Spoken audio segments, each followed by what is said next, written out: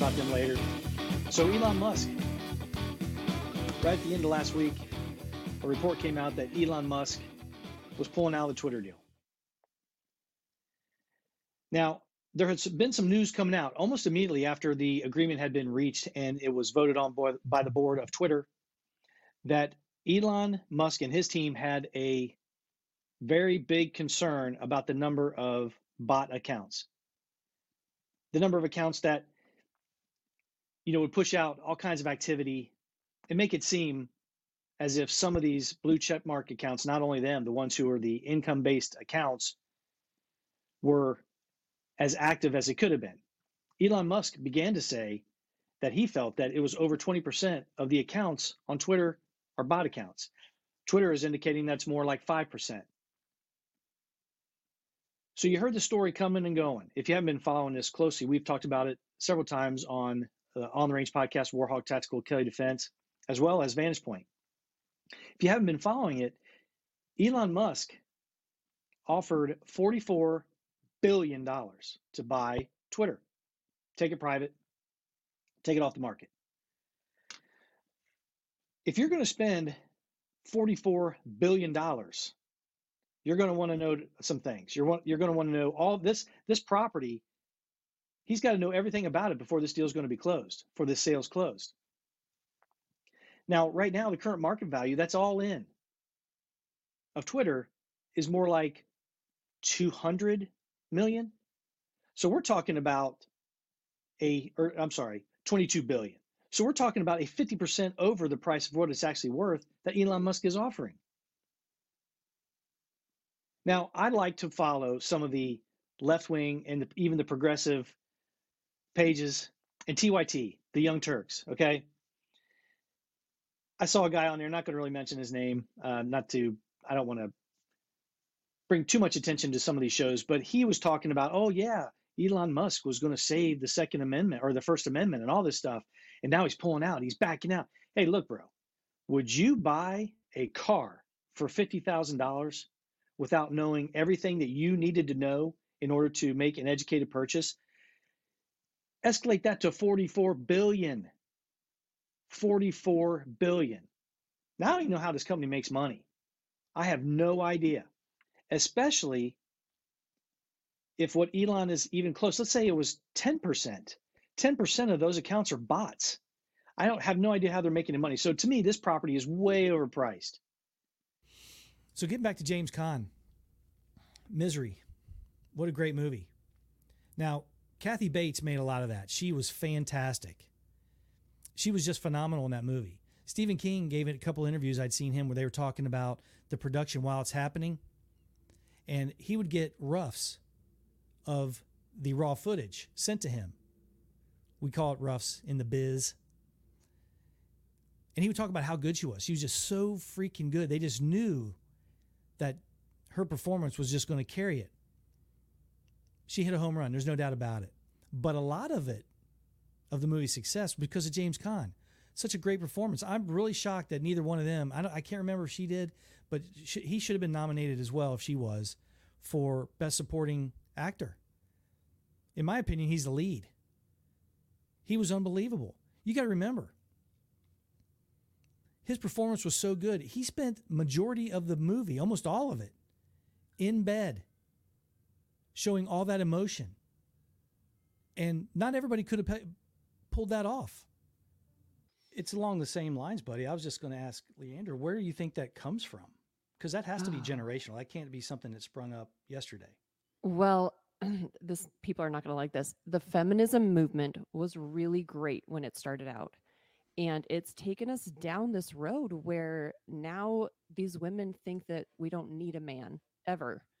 And we're now trying to replace them with our own horrible versions of masculinity. And we are not men. And so now we have these pussified men who think that that's how it's supposed to be. And the women are like becoming the men. And it's so backwards. And I just think that's getting back into our roles, like respective roles, you know. But here's the thing, Leandra, right? Here's a question for you. So you got to think, a little while back, we let men, for lack of better terms, do women's sports. Hmm. But we never saw any backlash from the women going, hey, this is wrong. It's almost like they rolled over and just let it happen. Right. What do you think was the driving factor behind that one? Or do you even have any idea? Which sports are you talking about? Like Just- men going into, are we talking about transgender or? Still a man, right? Okay. You're biologically a man. I care less what title you Thank put. you for You're correcting us. Right. Yeah, you're a man, okay, Right. that you're going into lady sports. Well, And- and that completely, that undermines all the work that actual women's rights have fought so hard to actually, get us on, I wouldn't say equal playing grounds, but at least having the same opportunities as men do. And it's gone way too far. Now we're going backwards, throughout this whole thing. Yeah, that's really, like you were talking about, the movement that was initiated and all those great things like Title IX for the athletics and actually all through NCAA and college opportunities.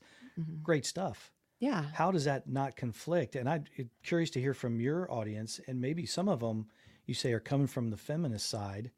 What are the reaction to those kind of things, those tangible things that are obviously not in line with Title IX and women's rights? There's just, I really don't think women know or understand where we're going wrong. A lot of this boils back down to like the home and the men missing out of the lives of children, especially boys. But when I was talking to Rich Cooper, one of the things that he said was that, if you are with a woman who doesn't respect the man in their relationship, maybe she has daddy issues, she's not going to respect having the man in her kids' lives either. If she just divorces him and picks up and goes, it's no big deal, right? But if she has a good relationship with her father, she's going to respect that relationship for her kids and want the man to continue to be there. It's this pattern over generations, that we are losing the men, and therefore the kids are growing up without the fathers. And that's where I want to kind of bring us back to where we need to be. The women can work. Yes, the men need to be there though too, even if you're divorced, making sure that that father is still involved 50-50. Like, this is not, hey, I'm going to take all his money and he's only going to see the kids every other weekend. Like, that's bullshit. I can't teach my son how to be a man. So he needs to have his father in his life the exact same amount of time as I am. That's so important. And that being said, you make a great point that the responsibility isn't, it's both. It's not just we don't think that the women are really, it's they're the one causing this. I think the lack of men being in those lives for the generations, only 25 years.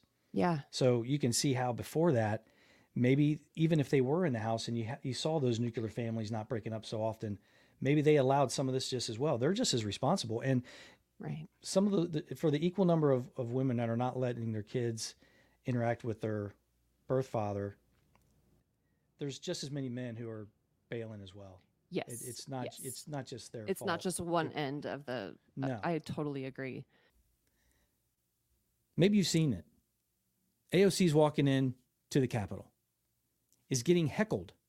It's obviously some kind of comedian or some kind of an influencer, but it's complete satire, parody. And, he's saying, hey, here comes my favorite big booty Latina. And it's clearly in jest. And she even reacts, gives a peace sign or something like that. And later, she starts talking about how she didn't feel safe. Talking about January 6th and all this other stuff. Didn't feel safe. Talking about how there was a cop with me. He didn't do anything. Now, there's a couple of things that just jump out at me. Number one, she was right up there on the defunding the police, and she's right up there with the criminal justice reform, public safety reform. Hates the police, wants to get rid of it, remember? Now she's upset that no one did anything to someone who wasn't breaking the law. it's amazing to watch, and they don't even realize that they're doing it. And people aren't dumb. They think about it. They're like, wait a minute, how hypocritical is that? Totally bashing law enforcement constantly, demoralizing them, trying to defund them, trying to get rid of them. And we've talked about that on OTR, Vantage Point. We talked to that on Words of Wisdom. We talked to that at length on the Range podcast with Rick and I. Defunding the police is the single worst thing, policy, idea that they have ever come up with. It has caused fear, damage, and caused harm. Many people are dying because of this policy. They've got blood on their hands. So the hypocrisy is just right there in your face, and they don't even care. They want them to be safe. They want their security to have guns, but they don't want you to have guns. And they don't want to have police anymore, but they want to have police. And they want their police to be aggressive at stopping protests. Now, here's another thing, too. And this was just satire. This was for comedy, for his social media page.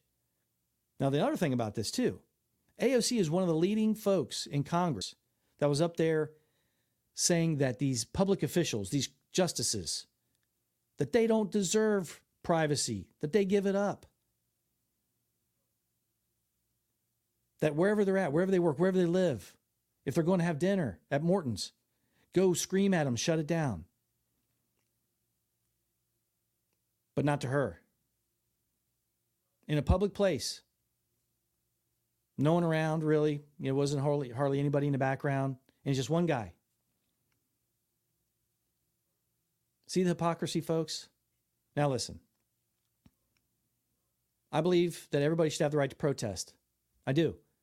But I also believe, and this includes AOC, to her credit, and to be fair to her, that they should be able to not be harassed and targeted purely based on what they think politically.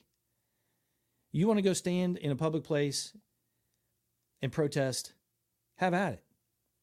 That's your right. And I will defend that right. But going to someone's house, specifically running up to one person and berating them and screaming at them, going to their home, going to a place, another third-party place of business, interrupting everybody else there, interrupting that business, inundating, Morton's Steakhouse with calls and reservations and going there and screaming while everybody's in there trying to enjoy their night. I don't believe in that. Everybody should have the right to their life despite their beliefs. The oil reserves, the U.S. Strategic Petroleum Reserve, took a hit. And this was on purpose. The Biden administration sold a bunch of our oil from our Strategic Petroleum Reserve to a China-owned gas company to the tune of about 1 million barrels. 1 million barrels. Now, this gas company, of course, is state-controlled. This isn't the first time we've seen any kind of a sketchy association with the Bidens and petroleum companies. This isn't the first time by a long shot. Not to mention Ukraine back in the day. Hunter Biden, I believe, was a founding member of Sinopec, which is now called Unipec, which is a trading brokerage house for the Chinese government, Chinese Communist Party government, for the oil businesses over there. Now, let's face it, they're all state-owned, state-run, controlled. There's no free enterprise over there. Now, the reason why this is such a big story is because of the problem we're having with our energy here in the United States. So why would the Biden administration do that? Why would they do that? The official release, because this question did come up, is that the administration indicated that this was to help Americans. The crushing gas prices coming out of Russia. Well, if that's the case, why are we selling ours to China, you say? Well, if the demand goes down by China, who's buying Russian petroleum, then the price is going to go down. If there's more of a surplus and the demand is there, but the supply is there, it's going to drive down the prices. That's nonsense. Nonsense. Again, the Chinese hate us. They would like nothing more than to see us empty out our oil reserves.